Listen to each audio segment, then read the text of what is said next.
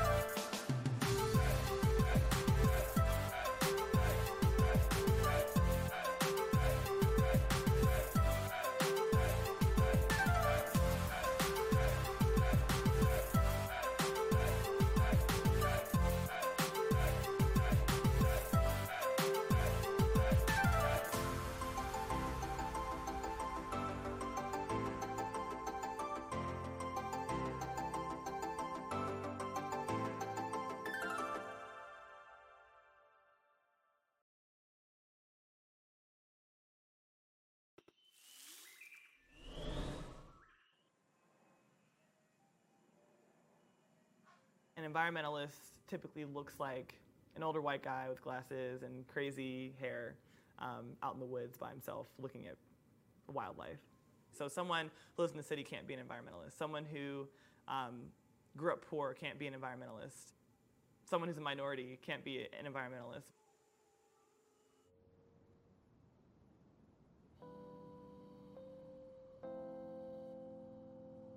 So there was not a lot of green space at all in Philadelphia where I grew up, but there was a side of my house. So there was, my house was made of brick, and on the side of my house there would be slugs. And I would always go to the same spot every day to look at the slugs. And that's all the wildlife that I could identify and recognize, in a 3-block radius, but I would go outside and check on the slugs every day. And that was kind of like my one piece of nature that I could reliably go back to and monitor and, watch changes and, watch populations grow and shrink based on temperature, based on time of day, based on weather. I had never been to the zoo in my life before I was 18. And so I did an internship in education at the zoo, and I realized how ridiculously passionate I was. And I didn't know that until I was taught.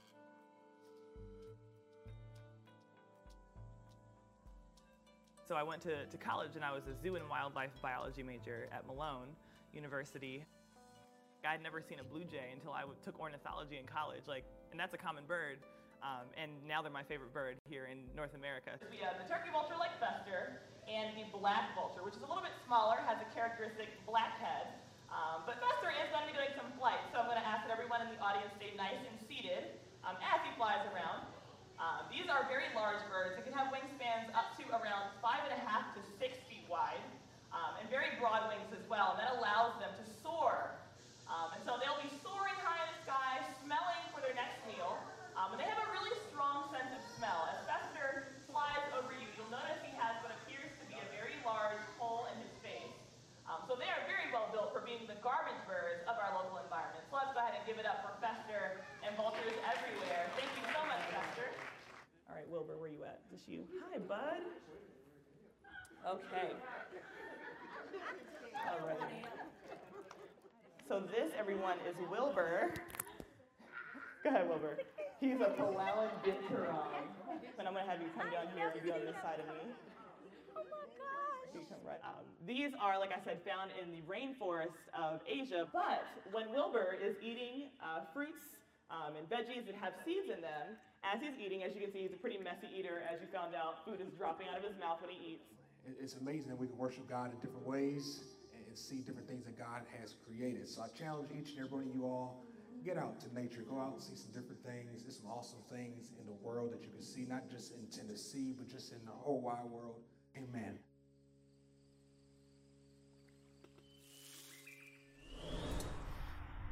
Hello.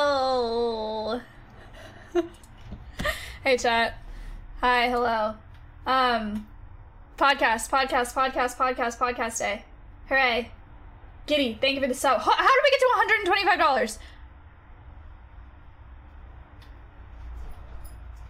What did I miss? Killer? Okay. Hold on.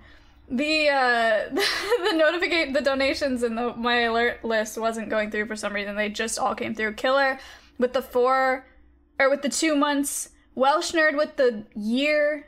Thank you, Welsh. You're a bird now. Solorion with $25. Botox with $100. Botox, you're insane. Thank you so much. And Giddy with the 13 months. Holy crap, Giddy. That's a long time. Okay. $125. Amazing. So we're talking to Karina Newsom today. She is one of my favorite science communicators on the internet that I follow on the internet. She is insanely enthusiastic. You have a fan on? No. But Protech, thank you for the year. Miz said that yesterday. When we were on a Discord call, that there was like the window's not open. No, nothing's different. You can hear cars, but nothing's different. The gain is high. I haven't changed anything. I mean, is this better? Darwin with 3 months. Thank you so much. Wes with $50. Change stuff? I didn't change anything, Locke. Wes, thank you for the $50. Okay. How did you find out about Karina? I actually am not sure. I mean, it was through Twitter for sure. But I think that she was pointed out to me. I know she was pointed out to me by Imogene for sure, and by Ellie as well. So they know her. She's got a pretty decent following on Twitter. Her socials are really good. You can do command guest if you want to see her socials. And yeah, so we're going to be talking to her today. We're going to talk to her about her journey, her focus, as she was a zookeeper. Now she's a field biologist. She's studying seaside sparrows, and nest predation for seaside sparrows right now. So we'll talk to her a good bit about that and her, goal. What she does primarily is she hopes to involve communities that are underrepresented. It's because the mic is too close to the window.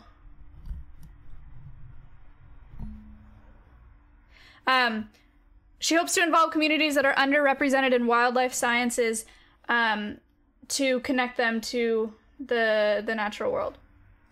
So we're going to talk to Karina about that today. I'm super, super excited. The donations today are already at 175, which is insane, are going to Skype a Scientist, which is an organization that... What is that clicking sound? What's going on today? You can do Command.org to see more about them. They match scientists with families, classrooms, events, groups of 5 or more, and help people to connect with scientists virtually, which is really, really cool. And Karina is on the board of directors for Skype a Scientist. So that's who we're raising money for today, but we will have her tell you more about it. Right now, I just have to call her. Put the mic away from the window. We already tried this. Is it actually distracting?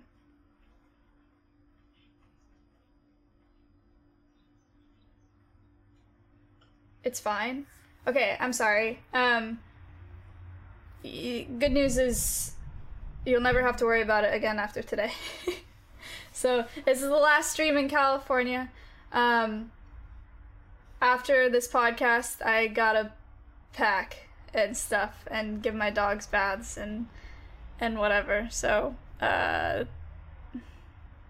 after. Oh, also, side note for today. Next week for the podcast, we're switching to a bot for questions. This week, if you have questions, you can go ahead and @ ChuckManny20. Thank you, Chuck, for doing that today. Super, super helpful. So there's, like always, there's a live question doc, and I'll be looking at it, and I'll read off questions if you guys have them. So @ Chuck if you have questions, and yeah, Chuck, people salute. And then next week, there will be a bot for questions, and hopefully we'll get that working okay. I'm not sure if there's going to be a quiz today. Rogue, thank you for the $5. That is how you donate. Thank you so much. I'm not sure if there's going to be a quiz today. I feel like there can be. I just have to write the questions on my own, and we'll see if I'm able to do that throughout the podcast, or if it's just going to be a longer wait for me to set it up. So, yeah.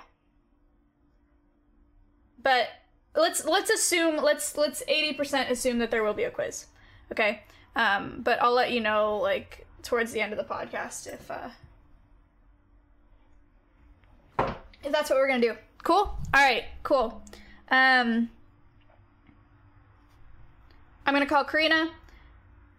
She's Austin, thank you for the 4 months. Thanks. She's a student at Georgia Southern. She's studying seaside sparrows and their predation. And she has a lot of cool stories. She has an insane amount of experience, an insane amount of awards. She's a super, super inspiring person. And I'm like...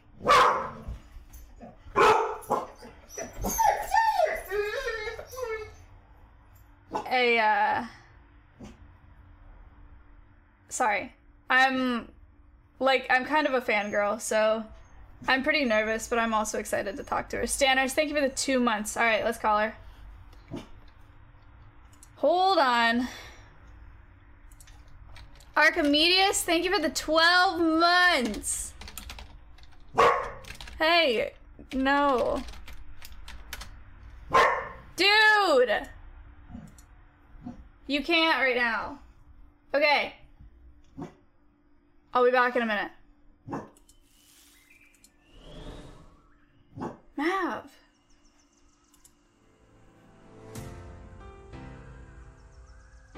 Small Killer, thank you for the 3 months.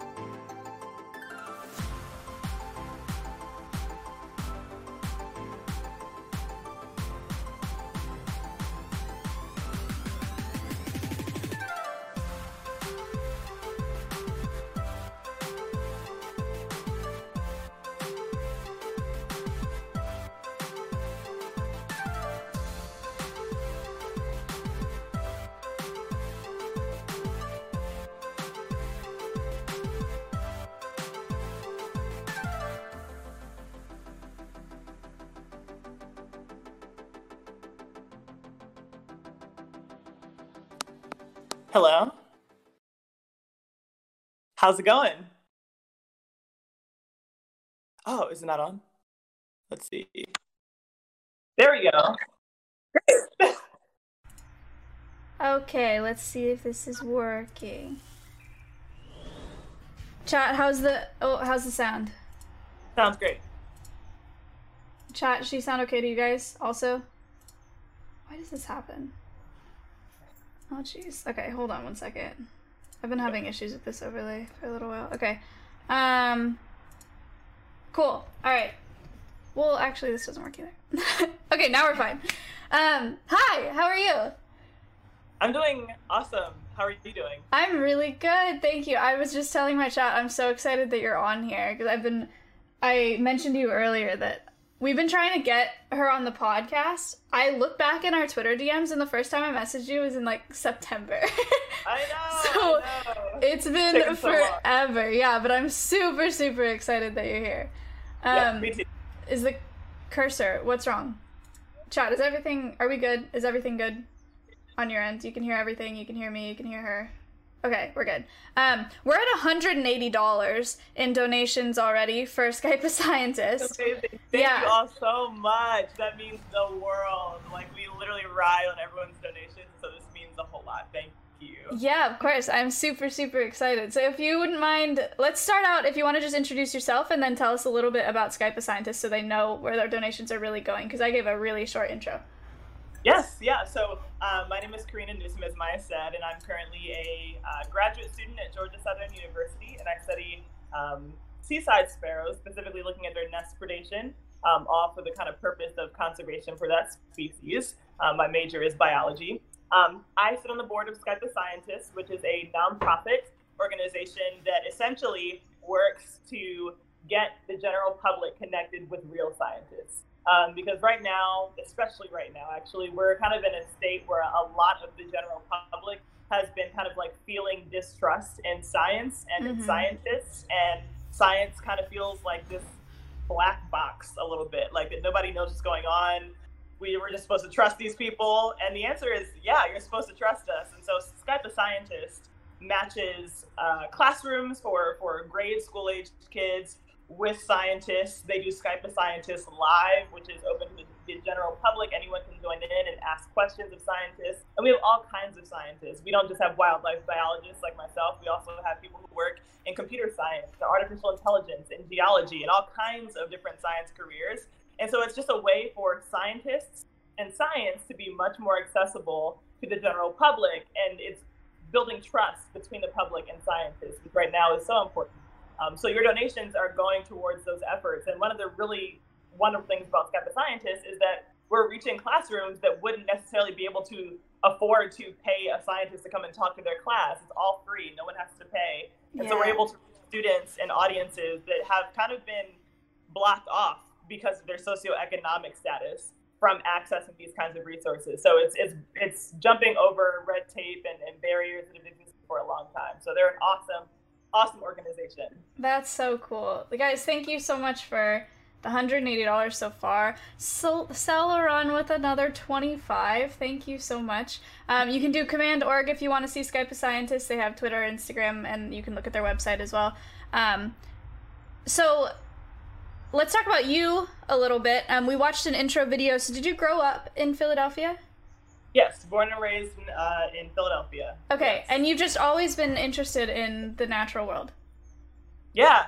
Even though I had never really been to massive, green spaces or natural spaces, I always wanted all the books and all the National Geographic magazines that I could find to look at nature as closely as I could. Yeah, that's so cool.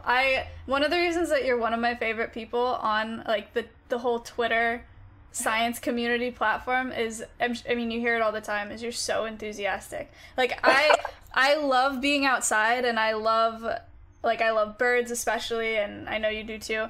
But you make me more excited to go outside and more excited to learn about nature and stuff. You recently, I've liked your chickadee nest thing. Can you tell us about what you're doing or what you've been doing with that? It was so cute. Yeah, so it's actually funny. The project was for brown-headed nuthatches, which is a climate-endangered bird species that lives down here in the southeast U.S., where I am right now. And so we had gotten this grant to, put 20 nest boxes out for brown-headed nuthatches.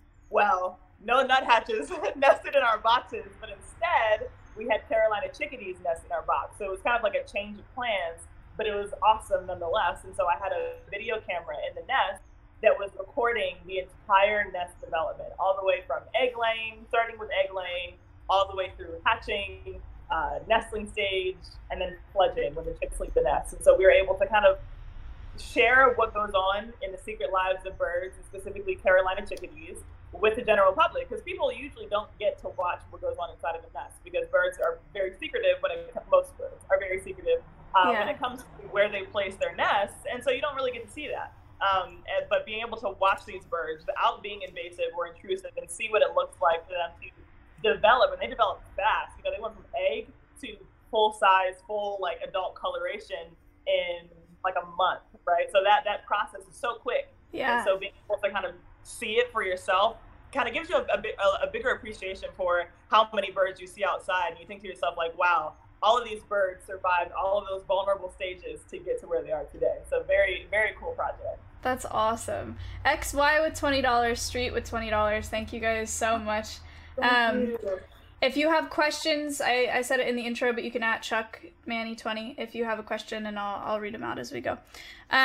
So have you always been into birds? You have experience with a bunch of animals because you were zookeeping before.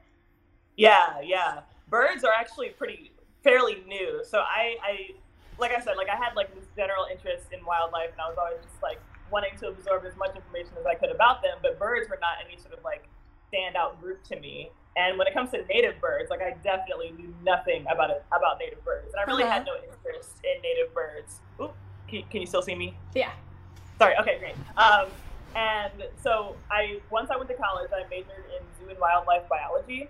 That's what my undergrad degree is in, and one of the classes required for that degree is ornithology, study of birds. And I was actually dreading that class because it's a class based on like native birds, and the labs are, you know, I was going to school in Ohio, so the labs are in outdoor Ohio, like going out looking at birds. And I knew before I took the class that we were going to have to memorize like how to identify visually like 175 birds and learn how to identify them by ear, like 100 of those birds. And I was like, there's no way. Yeah, like, that's super intimidating. I was like, I don't even know any birds. So like, I was not looking forward to it. But literally the first day of class, I fell in love.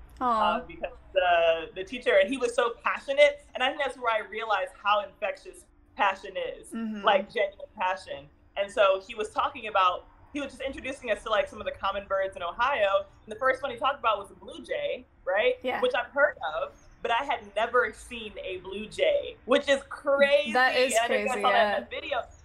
Because blue jay, you know, and then when I learned what they were and what they sounded like, I'm like, they literally have been all around me in Ohio. And I did not know. So it just basically opened up. That's kind of where my joy and like desire to explore was birthed. And of course, my love for birds. Oh, that's awesome. I'm going to say your name wrong. Kyrse, KHYRSE, tipped $275 and said, "Love the cause. Thank you for your service." That's amazing. Thank you so much. You're kidding. No, we're at $520. That's insanely fast. I'm like, I feel like I'm going to cry. You would be our first guest to cry. Chomp with $10. Thank you so much. That's because amazing. Here's the thing, really quick, because it's like when you're working, I'm literally tearing up. Because, all right, this is not supposed to happen. Guys, it's so fast, we barely started. I'm so sorry. Oh, you guys, I'm so sorry. Because, see, if I talk anymore about this, I feel like I'm going to start weeping. Because basically, right, it's like, when you're a nonprofit, right? Yeah. If you work in a nonprofit, you kind of know how this goes. But it's like everything you do, every staff you hire, every program you run, like costs money. But you're relying on people to like believe in your vision, you know. And that's the only reason why Skep the Scientist is able to do what we're doing. And Sarah McAnulty, who's like the founder of Skep the Scientist, she is a powerhouse woman. Yeah. And like I want everyone to know her. Like I'm so just like she's the squid biologist, right? Yeah. Okay. Squid biologist. Yeah.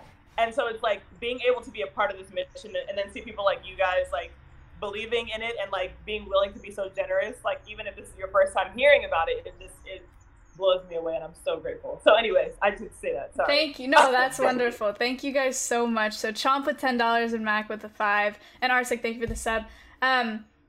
Okay, so now I lost track of what we were saying. We were talking about birds and how you like birds now. How did you get into, or how did you choose Seaside Sparrows? Like, how'd you get into the project that you're working on right now? Yeah, so I, believe it or not, so I started applying to grad school while I was working as a keeper, and I had actually never heard of Seaside Sparrows, because Seaside Sparrows are a coastal bird. They live on the coast of like North and South Carolina, Florida, Georgia, the subspecies that I'm studying, which is called the McGillivray Seaside Sparrow. And I had never lived or even really been to the coast before, so I had never heard of this bird.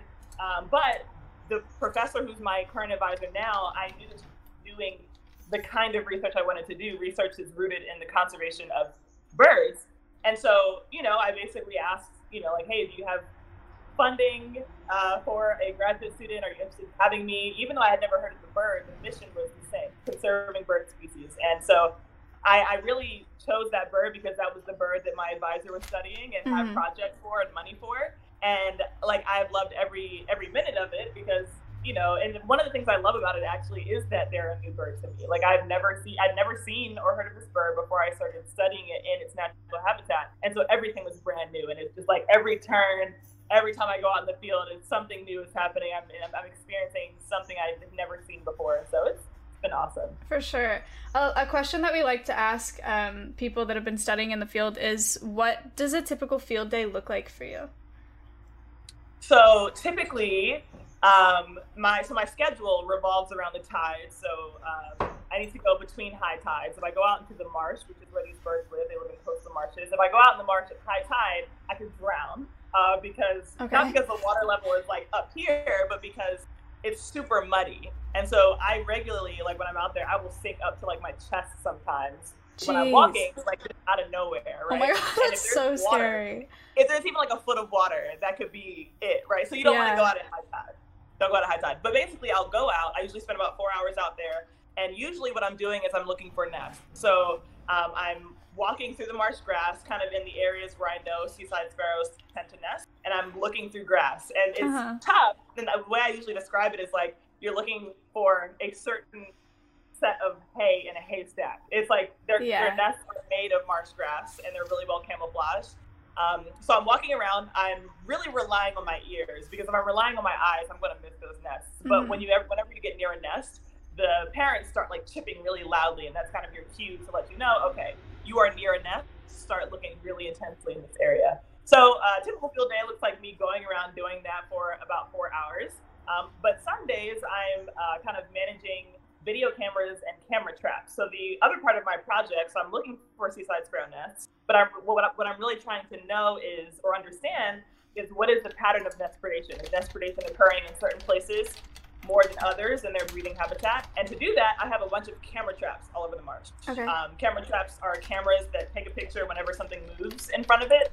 And so I'm going out there, I'm kind of doing equipment maintenance, I'm downloading the pictures that have been taken, changing out batteries. I'm putting video cameras on nests themselves very much in the same way that I did for the Carolina chickadees.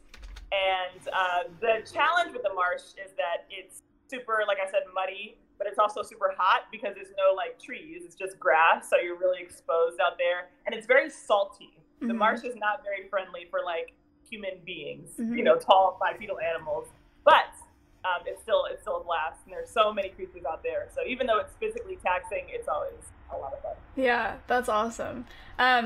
A bunch of donations. So Gim with $14.23, Spoon with $20. Thank you, Spoon. Names Fox did 2 separate $5, so $10 total, and Stanners with $10.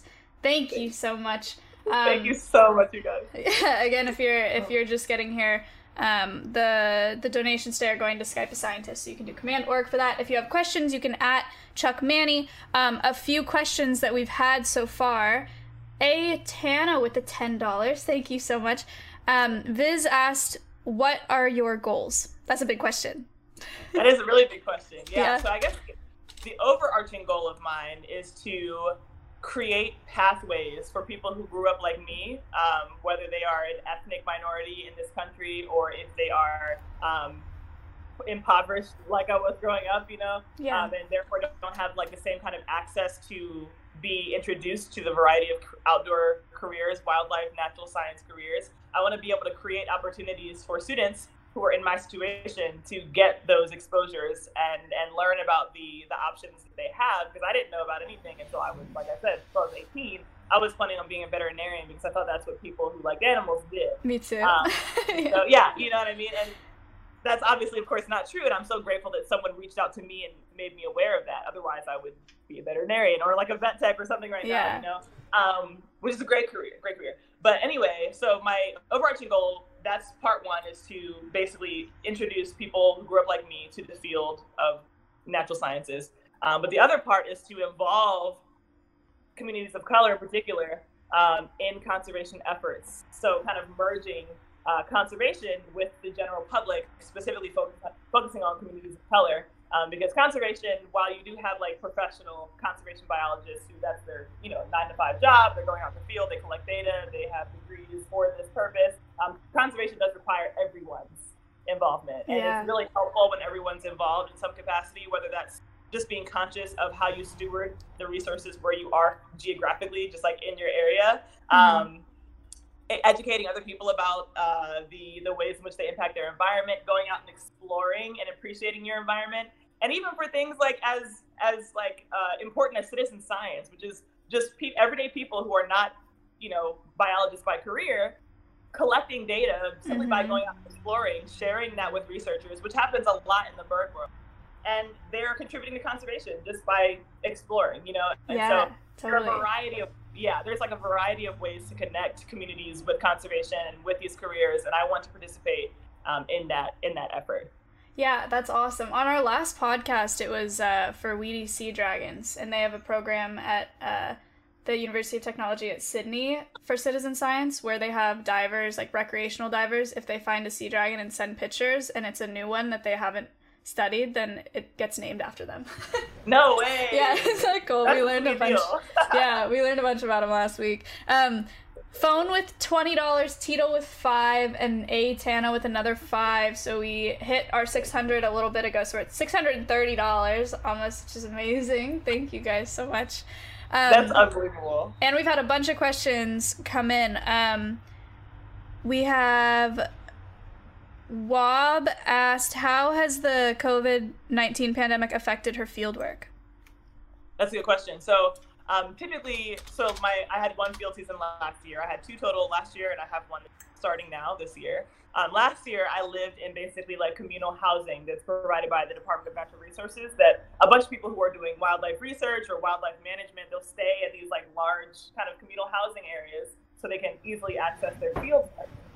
Well, now, like, I can't do that because we can't live in large groups and have all this exchange of germs and all this, right? So I have to do a really long commute, but my research itself has been able to continue, thankfully. So the only thing that's really happened is that I have to commute pretty far to my field site, but I'm still able to collect the data that I need. That's great. Good. SMK, thank you for the $20. This is a fun question. I'm sorry, I always say your name wrong. Z asked, what do you think is the coolest bird adaptation? Like, out of all birds? There's so many cool ones. That's tough. Okay. One of my favorites that always comes to my head when I think of cool bird adaptations. So if you're familiar with peregrine falcons, right? Oh, yeah. And this is actually a structure that a lot of birds have, but peregrine falcons have it. They have these tubercles in their nose that look like little projections in each nostril, right? I know you know about this. And peregrine falcons are the fastest animal on the planet. They move the fastest. And when they dive, they can hit really fast speeds, like 250 miles an hour or more, have been clocked, faster. So they move really fast. So what I like to make people think about, like, if you've ever been driving in a car on the highway and you stuck your head out the window and like you get suffocated by the air because of how fast it's moving and you can't really breathe too well, like if you know that sensation, that's essentially what would happen to a peregrine falcon, but like times much more than we've ever experienced. If they did not have these structures in their nose that kind of break up the wind so that they can breathe and their lungs don't explode from being overpowered by air as they're diving after their prey. So that's one of my favorite adaptations in birds. What was that called for? Tube. I think like they're called tubercles sometimes. There's like several names for that. It might be. I believe it's tubercles. I'm trying to write quiz questions, chat. We have a little quiz at the end of the podcast, and people that watch it or people that participate in it, if they win a gifted sub, or they can donate another $5. So I'm trying to write questions while you're talking. Nice. So let's see, a couple other, we also had Jason Ward on the podcast, and we talked about peregrine falcons with Jason. It's like one of his biggest, or one of his favorite birds. Speaking of favorite birds, Noxus asked, what's your favorite bird of prey, if you have one? Also, do you have any good binocular recommendations? Okay, great. So my favorite bird of prey. I have to say, Harris Hawk. Okay. Harris Hawk.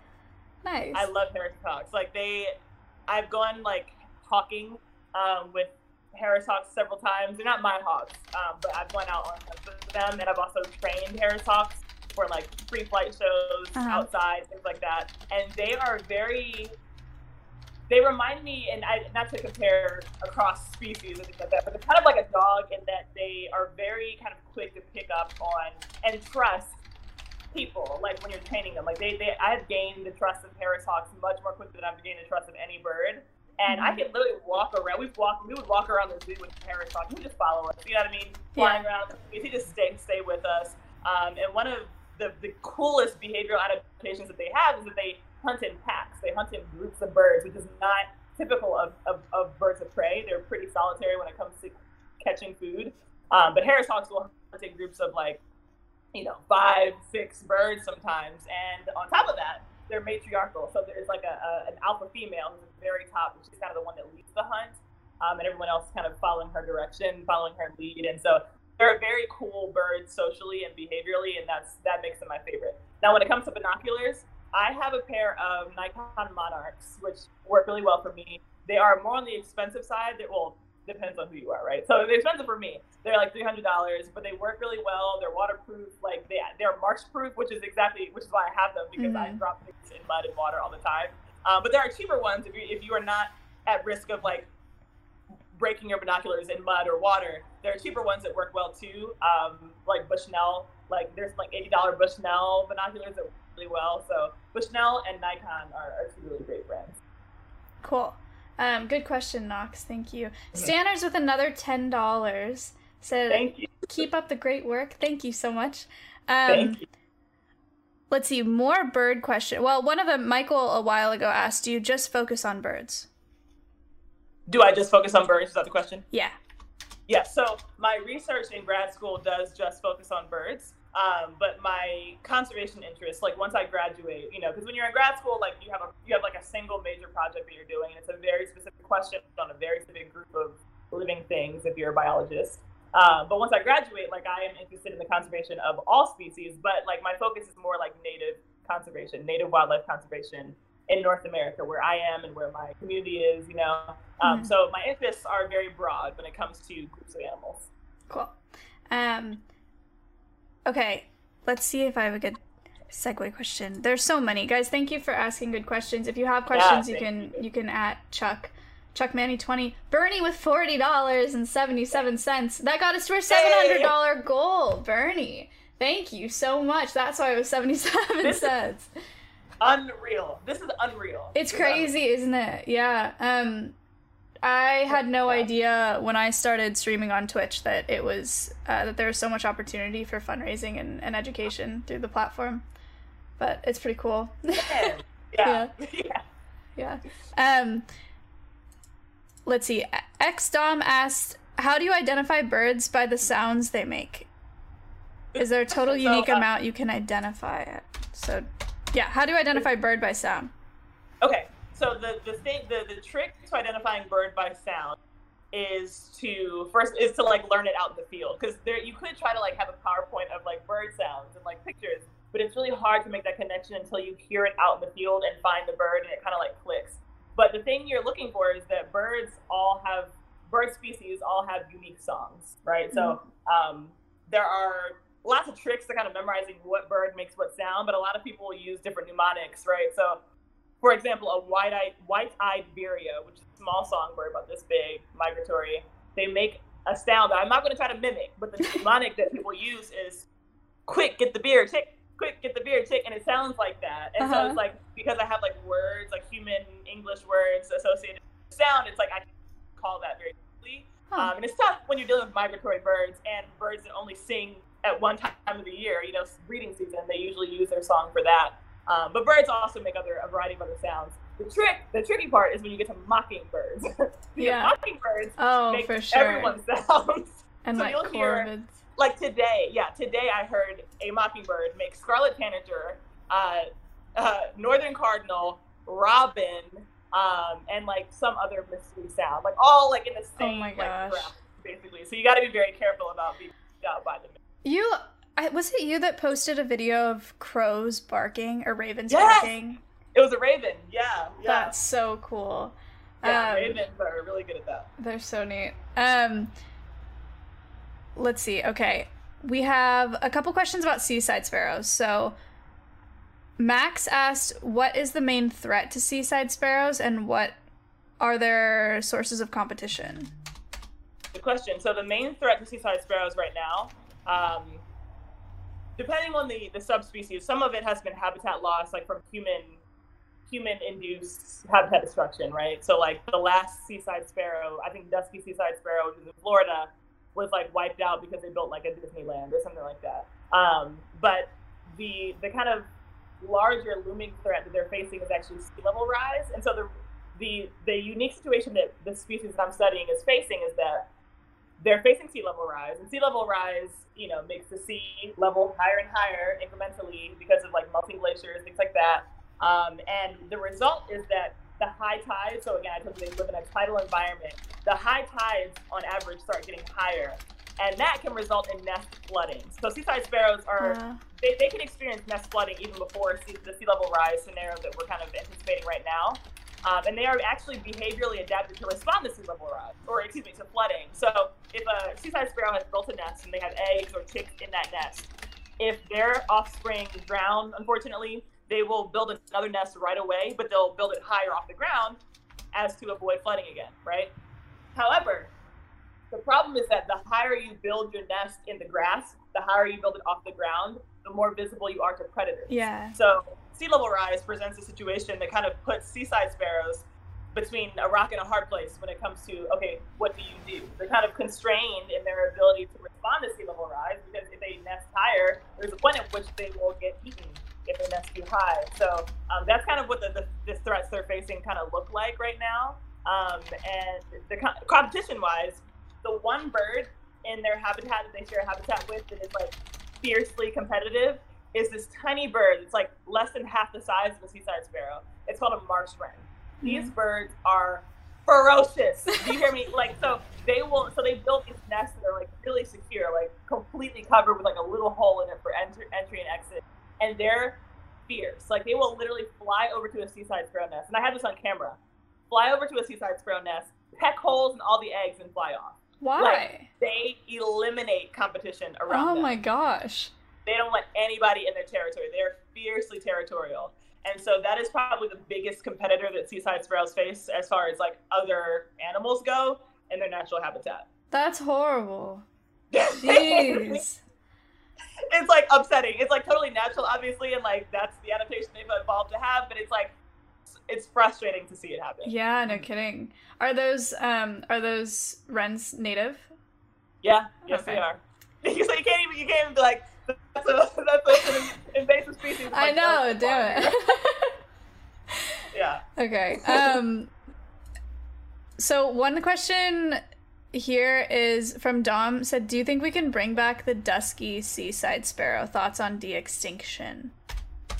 That's a good question. So bringing back species would require, so there's that field of like de-extinction is massive. So on the like more easy side, you have a situation where if you have that species in human care, like usually in a zoological facility, that species still exists, and so you can still breed it and reintroduce it.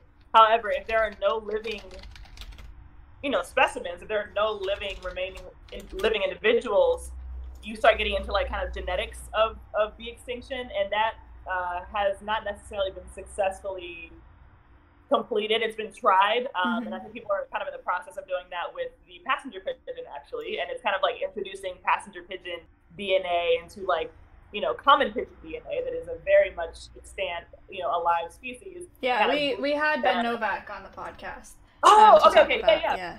Passenger pigeons. Yeah, so that that's like a possibility that's kind of being developed. No one has definitely no one has tried that for the dusky seaside sparrow, but if the technology and the methods exist that prove to be successful, like that could be a possibility for that subspecies. That was a cool question, Dom. Nice. Yeah. I didn't know about that particular species, so cool stuff. It's kind of a fun question. We'll do a couple more. Zig asked, what are some of the most unforgettable moments, good and bad, that have happened in the field? Here's the thing. I'm like trying to figure out how to say this. So, okay. All right. The worst thing that ever happened to me out there was, here, I'll tell you this one. The other one is really not even appropriate. I'll tell you this one, because this one was horrific. Okay. So I was out there, right? And I was looking for this. I knew there was a nest nearby because I heard all this chipping. Like I told you that, like, when you're near a nest, the parents start, like, making all these loud sounds. Okay. That's your cue that you're near a nest, right? So I heard this chipping, right? And I'm thankfully where I am in the marsh, there's not like a lot of insects. Surprisingly, like the bugs it's just too hot for the bugs. So nobody bothers me out there. That's nice. This particular day, I'm trying to find this nest because I need data. Like I need nests, right? So if I think there's a nest around, I want to keep looking until I find it. I'm out there running back and forth. There's this thunderstorm that I can physically see coming to me, and you're supposed to get out of the marsh. There's thunderstorms, like you can get hit by lightning. Yeah. I'm like I gotta find this nest. So I'm running around. All of a sudden, all these like massive, I don't even know what species, like they're flies, but they're huge. And when they bite you, it feels like you're getting poked with like a needle, like at the doctor. Oh my gosh. Like, right? And I'm like, what on your body makes me feel like that? I don't even understand, right? They start swarming me. I start actually losing my mind. And I'm like, the seaside sparrows hired the flies to start getting me away from the nest, and I can't find. And I started like, I started cussing at the seaside. Good thing seaside sparrows can't understand English, right? I started cussing them out. I was like, how dare you? I'm not even trying to save y'all.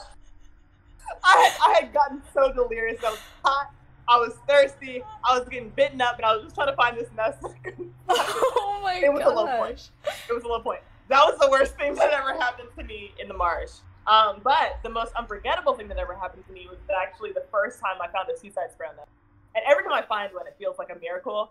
But I was like walking, through the grass, heard the chipping, started looking, and I just like happened upon this nest with hatchlings in it. Like they were brand new, like totally bald, eyes closed, you know what I mean?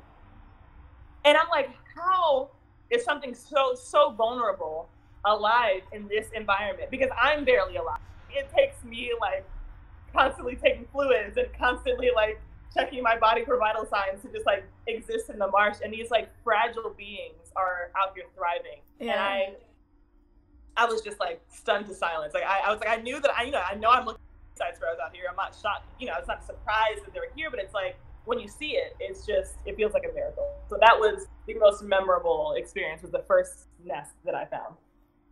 That's so cool. Yeah. That was a really good question. Thank you. I love field stories. We've gotten some cool field stories on here. Danny, thank you for the $18.52. And Stanners with the $10. Danny tipped a question, said, favorite silly bird fact. I don't know. Silly bird fact.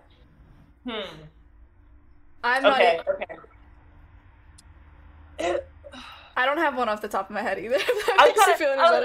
There's images, there's things that birds do that look funny, but it's like until you see it, it's like, okay, so there's this bird called a jacana, and they are birds that live in like wetlands and like where there are lots of lily pads, and they kind of have these extremely long, like, we watched a video of these. Guys, these are the ones with the crazy feet. Wait. Yes! These ones. Yeah. Nice. And so when the chicks are young, I believe it's a jacana, they hold their chicks like in their wings, kind of, but the legs are hanging out, right? So it looks like the bird has like 18 legs. Yeah, I have a picture up here of that. It looks so crazy. It's hilarious. Like, to me, that just is the funniest thing I've ever seen in the bird world. Oh my gosh. So cool. Do you guys remember watching this video the other day? We watched it on stream. Viewey just tipped $50. Viewey, thank you so much. You're insane. Let's do like a couple more questions. There aren't very many more, so actually we may get through all of these. Mordo asked, have you ever worked outside the US, and are there any particular species not native to the US that you would like to see or work with? Yeah. So I have actually never worked outside of the U.S. ever, which is like breaks my heart, but that just means there's more to explore, right? And I'm really excited about it. The one species that I really want to see in the wild is the harpy eagle. Oh my gosh, I massive- can't believe you said that. That's my favorite bird of prey. Gim, Really? thank you for the $20. Yeah, I went to Belize recently, and I was like, the whole time I was there, I was like, if I see a harpy eagle, like I'm gonna drop dead. Like I can't, because there's some of them out there, but I didn't see one. But that would be insane.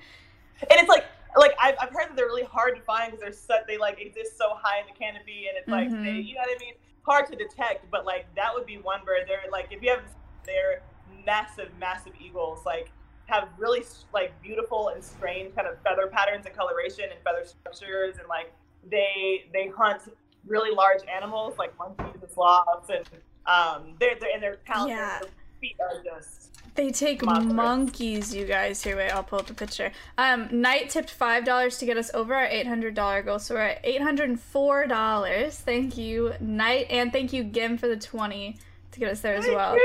Guys, these are the harpy eagles. Look at this thing; it's a monster. Oh, they're huge. And when they look at you, like at a certain angle, it kind of looks like a face a little bit. It does look like a person. Look at them. There's one at the San Diego Zoo, and I sat there for like 2 hours just staring at it. They're so cool. Yeah, imagine seeing one of these in the wild, you guys. It's nuts. They're so cool. I would probably so. Okay, so 2 more questions here. Guy asked, how much do seaside sparrows weigh? Good question. So seaside sparrow weighs approximately like I want to say around. Give me a second. Like 60, 70 grams. Okay. Approximately. Like I don't know. I don't remember the exact number off my head. I'm kind of like estimating based on like what I felt when I hold them. About 70 grams, I would guess. Nice. That's actually bigger than I thought. Yeah, they're like fairly large sparrows. Nice. Okay. And then the last question. Oh, okay. There are 2 more questions. I'm sorry. I lied. No problem. One question. Street asked, how much anti-science stuff do the Skype of scientists have to deal with, like anti-vaxxers and flat earthers and stuff like that? Is that something that you guys struggle with? So far, when it comes to like, so, you know, when you have like a group or maybe even a live stream session and you have a scientist on, there hasn't been like hostility. Like I think people have asked questions about those topics, but no one has been like hostile in any way or pushy in any way. I've never witnessed, or I'm not aware of any time when there's been some sort of like argument over the validity of science.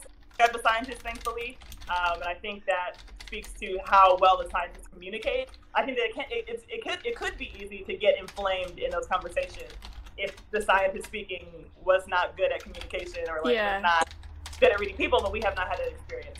Okay. As far as I know, so. Good. That's good to hear. All right. Yeah. And then last question is a good one from Zignav said, if you could bring back any species, which one would you choose? Ooh. That's a really hard question. I would have to say the giant ground sloth. Now, they would have nowhere to live because their ecosystem doesn't exist anymore. And that's more selfish. And I kind of actually feel bad about saying that. I should have picked like went extinct because humans wiped them out or something. But I'm just like really curious about what These exactly are crazy. like I've never seen these. They like poop, you know, like they would like eat, as far as I understand, like eat avocados and like poop out the seeds, and like they would kind of be seed dispersers for avocados. And like they're just like strange creatures, and I just really want to see one. They're huge. Oh my gosh. Yeah. How cool is that? That's kind of what maybe actually the better answer would be I would go back. That might be the better thing to say. What was that? You cut out. You would go back and what? Oh, sorry. I would like maybe go back in time to see the giant ground sloth. Okay. That's a very responsible answer. Yeah, no, that's a good question. Next week we're talking about dinosaurs. Maybe I'll ask him about these. That should be pretty cool. Nice, yes. Yeah, I've never seen these before. That's crazy. Yeah. Guys, thank you for all of those questions. That was brilliant. We're at $804 in donations. Thank you for the 13 months. Leak next week's guest. Much. I thought I already told you guys what next week's guest was. Did I just leak that? I didn't mean to. Okay, whatever. Yeah, so $804 in donations. You can do command org if you want to see where those donations are going, or where they did go actually, because their PayPal's hooked up, so it's already with them. But Skype a Scientist. Thank you so much for this conversation. This was so great. This was so much fun. Yeah, good stories and good questions from chat. We have what is it? 1,400 people hanging out right now. Thank you so much. Jug with $96 to get us to the $900 goal. Insane. Jug, thank you so much. Thank you. That's amazing. God. I literally cannot wait to like run back to the Skype of Scientists like group chat and be like, yes, what these amazing people did. Yeah, that's amazing. Guys, thank you. Jug, thank you for the Twitch Prime also. Yeah, so thank you for talking to us. Guys, thank you for listening. Again, I say it pretty much every podcast, even if you aren't able to donate, which is totally fine. You watching and learning means a lot as well. Chomp with $100? What? Chomp just tipped $100? So we're at $1,000.53. Chomp, thank you so much. Oh my gosh. That's insane. Maya. Karina. Oh, you guys are nuts. AJ with the $5 said, some of the most amazing content on Twitch. Keep it up. Thank you. I don't know how much you know about Twitch. It's traditionally a streaming platform for video games and stuff like that. There's like very little conservation going on Twitch, but I always say at the end of the podcast that it's like an untapped reservoir for doing good. That it's good for conservation education. So you man, apparently I never heard of Twitch before you told me about it, but now, man. Yeah, she was in DMs because I had her download Discord. She was like, I feel like a boomer, and I was like, you have no idea. I've had some guests that have been really, really challenging with technology. Pete, thank you for the $5. Thank you. Thank you. All right. Is there anything else that you want to talk about before we close up here? Because we're reaching our closing time for. Okay. Well, I just want to encourage you all I've been thinking about this idea of accountability, like become accountable to the space where you live, and that really just looks like you learning about it, getting to know it, and therefore being more aware of how you impact it. And I think that like when people just take the time to explore and to become intimate with the space around them and know what's going on, we will have a much better quality of life because nature gives life to us. You know what I mean? Just exploring makes us happy and it's fulfilling.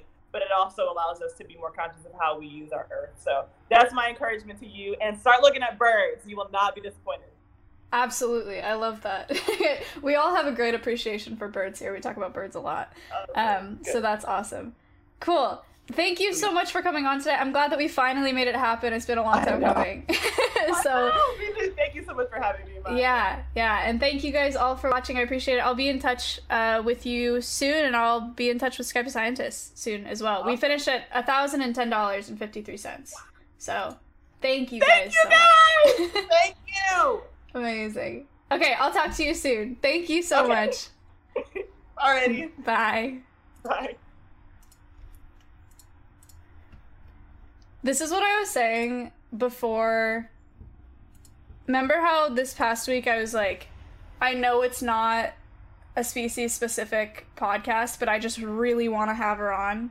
Do you guys know now why I wanted to have her on so bad? Her enthusiasm, like, it's so infectious. She just, like, makes me happy. She's wonderful, dude. She's absolutely wonderful.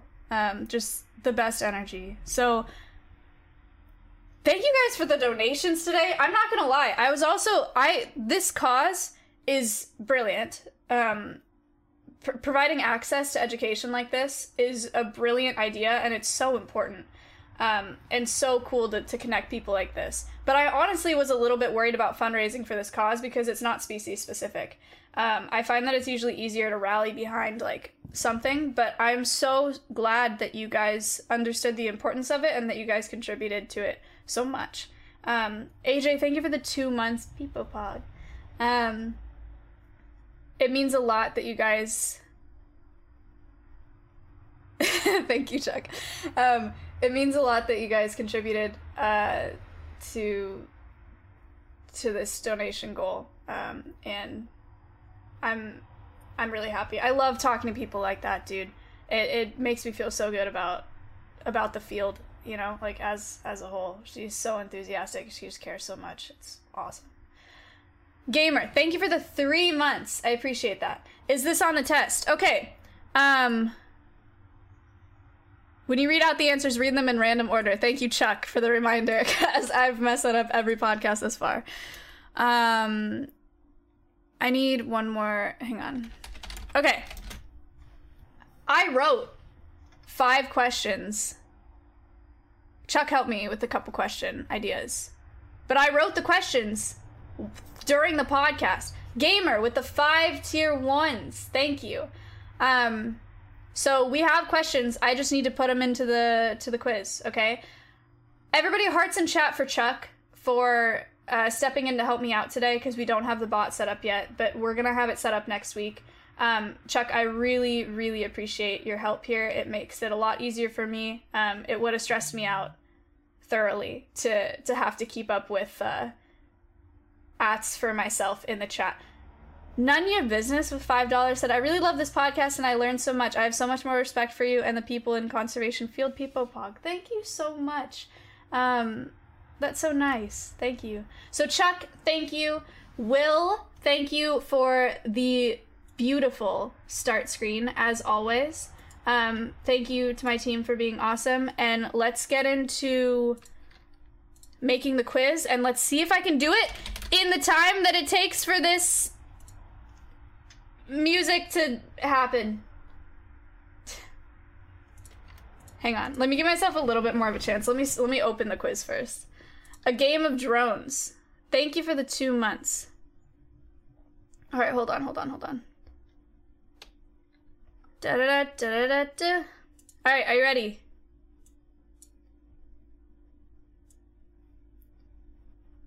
Here we go.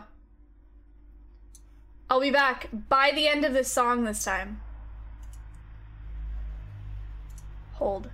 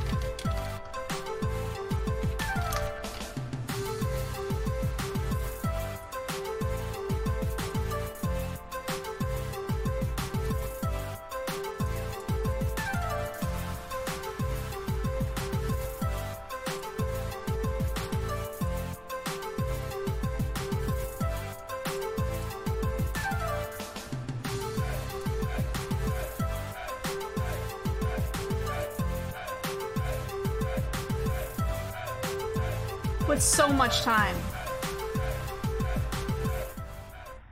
With so much time left. With so much time. Are you guys ready? Hi, we're back. Early. The 112. Insane. Insane. Amazing. Okay, here we go. The quiz.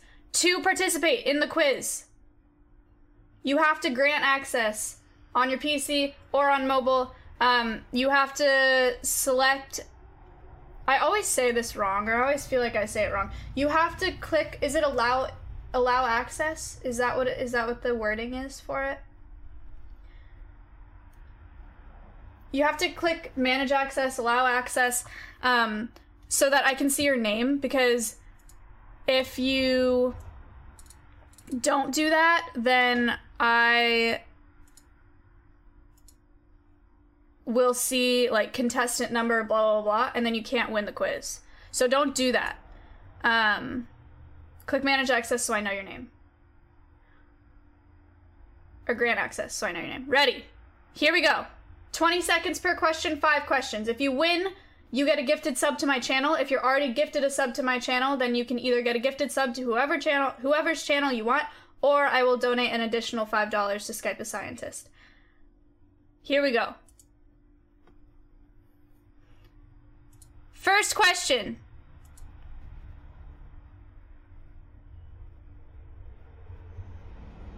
Is it working? Is it set? It says sending to players. Yes, it's working. Start game. Okay, where did Karina grow up? Did she grow up in Chicago, New York, Philadelphia, or Atlanta? that was longer than 20 seconds. Easy. Okay, it looks like some of you thought that was easy. Some of these questions are easier, some of them are harder. 3, 2, 1. The correct answer is Philadelphia. The quiz is graded, or you get points based on how fast. It's 30 seconds, because it starts at 30. Okay, it's a 30 second. You have 30 seconds to answer the quiz. That's too long, but whatever.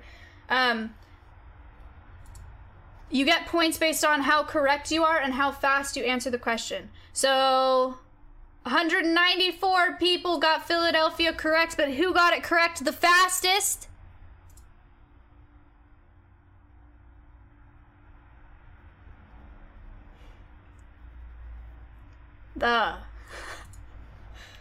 Congratulations. Next question. What is Karina's favorite bird of prey? Is it the ferruginous hawk? Is it the peregrine falcon? Is it the red-tailed hawk or the Harris hawk?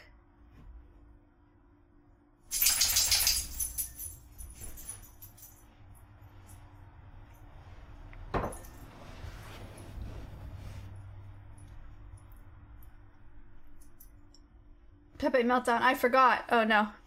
Alex is going for last place. That's huge. Congratulations. The correct answer is Harris hawks, the wolves of the sky. Called the wolves of the sky because they hunt in packs, which is super unique for birds of prey. They're really cool.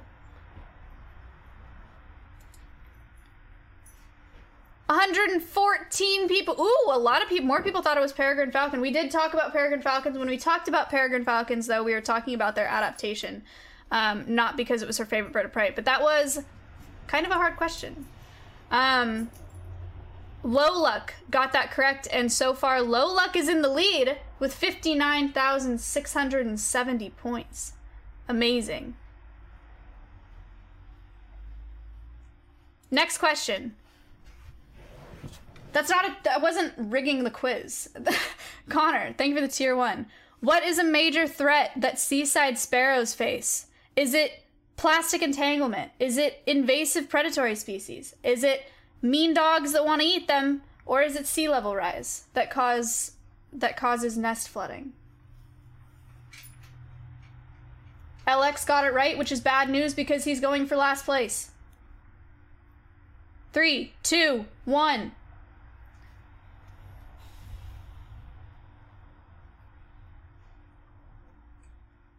The correct answer is sea level rise that causes nest flooding. And as sea level rises, they have to have their nests further up in the grass, which means that it's more visible to more predators, which is really, really sad. The correct answer is sea level rise. 183 people got it correct, but who got it correct the fastest? Chat, who was it?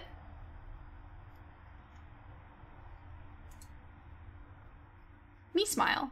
It was actually Dan! Dan said Me Smile, and it was actually Dan. Congratulations, Dan. You're correct. That's the first real Me Smile I think I've ever seen. Low Luck is still in the lead, though, with 89K. Holy, wow, Low Luck. You're like actually way ahead. And then Protech. Insane. Okay, 2 more questions. How much do seaside sparrows weigh? Do they weigh 40 to 50 grams? Do they weigh 60 to 70 grams? Do they weigh 100 grams or 20 to 30? I see lots of easy claps. And then Danny. It's a sea of easy claps and Danny somewhere in between there. Pee-pee overheating. 6, 5, 4, 3, 2, 1. The correct answer is 60 to 70 grams is how much a seaside sparrow weighs approximately. Who got that one correct?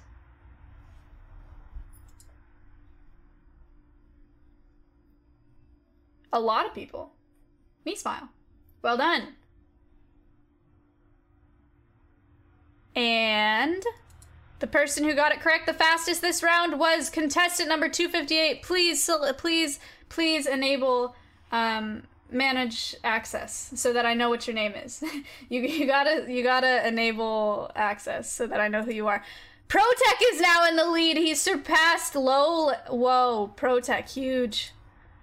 Last question. This is it, boys. Who's gonna win it? The last question is, what is the seaside sparrow's primary competitor?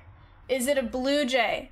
Is it a Carolina chickadee? Is it the marsh wren? Or is it the giant ground sloth? Tales of Valor thinks it's giant ground sloth.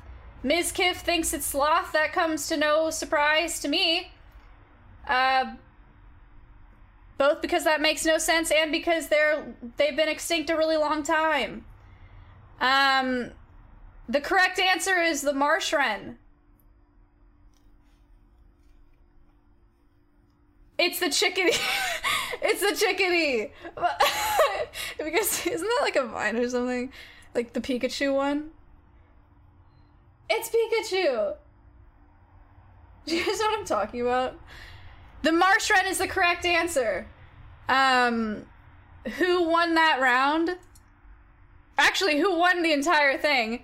Bernie Forever came out of nowhere and killed the competition with 143,000 points, almost 144,000 points. But this last round, contestant number 1259 won. So congratulations for getting it the most right, the fastest. But it doesn't matter because Bernie Forever won. Bernie, you already subbed. Would you like another sub? Or would you like for me to donate an additional $5?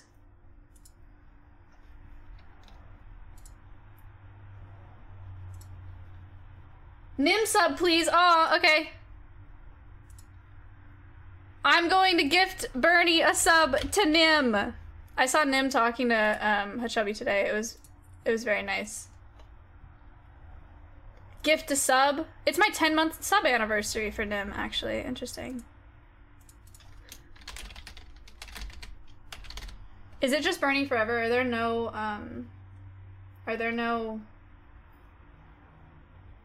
hyphens or whatever? Or any symbols? Just Bernie Forever. Cool. All right. Gifting to Bernie. For Nim. Complete purchase. Congratulations, Bernie! You've won a Nim sub! How come no one ever asked for a Lamont sub?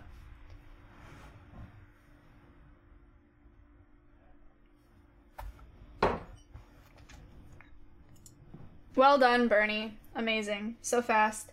Very Very cool, very cool, very cool. Thank you guys for participating in the quiz. That was good. It actually wasn't so bad writing them up while I was doing it. That was good stuff.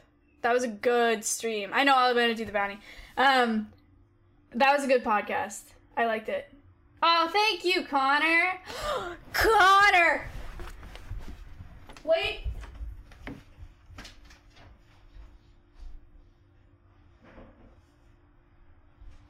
Look what I got. I'm not gonna lie, it came in a big box with a bunch of packaging peanuts and it kind of looked like a bomb, but it's not a bomb. It's telemetry. It took a really long time to get here because I put in the wrong zip code. But it's here. Look, I don't know how to use any of it yet, but I'm gonna figure it out.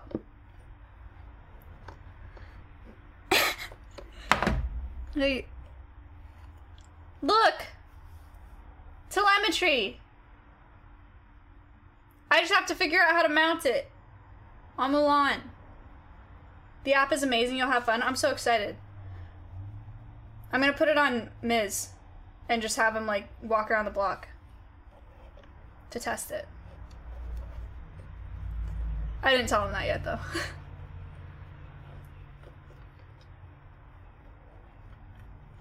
Yeah, I'm really excited about it. I don't know what any of this does, dude. I actually don't know what any of this does. I need to do some reading. We've played hide and seek with it before. That's actually sick. That's actually sick. That's a good IRL. We actually strap it to Miz or somebody and have him just go off in the woods, and we have to track him and find him somewhere. That's a pretty decent stream idea, like, unironically. Cool, well, my telemetry's here. You gave me a stream idea, we're gonna do that? Yeah, go for it, dude. I didn't give you the idea, you gave me the idea. Alright. Speaking of good stream ideas, this is not something that I usually do, but it's something that I'm doing today, because I'm moving, and I don't want it to expire. So we'll call it, and I just got 2 more bounties out of nowhere. Okay. We'll call it an unofficial podcast sponsor. But today we're gonna watch a really quick trailer. It's gonna be painless. I'm not gonna play a game. We're just gonna watch a trailer, okay? It'll be super quick, super painless. Guys, I appreciate you being here. Please continue to hang out. It's not the Jonas Brothers. Here it is. Hold on. It's the Upload Season 1 trailer. Here it is. Boys. Settling in okay? Yeah. Are you both, Dead? Yeah. Wait. Yep. Oh. I thought this was an ad. Because it's the ad.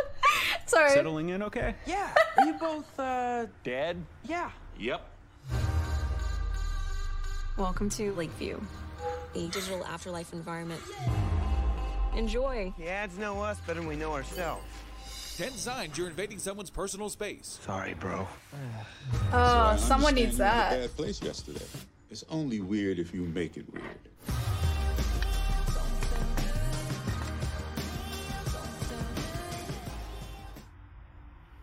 All right. Good stuff. Settling in okay? Yeah. I actually thought that was Upload takes place in the near future where people who are near death can be uploaded into a digital afterlife of their choice. That's actually a sick concept. Upload is a new sci-fi comedy series from Greg Daniels, the guy who brought you Parks and Rec and The Office. Oh, that means it's actually going to be good. Fun fact, Greg Daniels developed the series concept 30 plus years ago during his days as a staff writer on SNL. All 10 episodes of Upload are available to stream on Prime Video now. That's actually huge. He came up with it 30 plus years ago and it's just coming into fruition. That's sick. Go watch the show. It'll be good. He made Parks and Rec and The Office, so it's actually going to be good.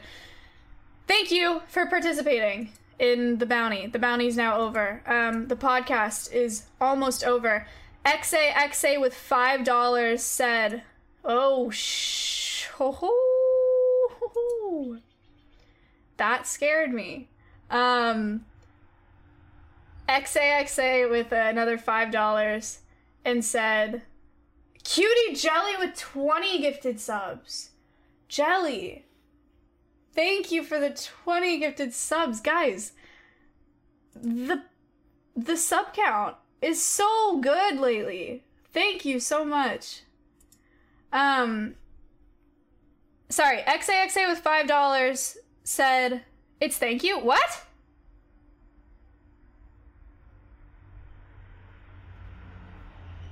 No, it's not. You made a new account? Okay, XAXA with $5 said, hi Maya, I found this interesting video about traditional eagle hunters in Mongolia, and it would mean so much if you would react to it, because I'm from Mongolia. Here's the link. Depending on how long it is. Oh, this is, I think we've watched this video on stream before. It's the GoPro one of eagle hunters in the New World.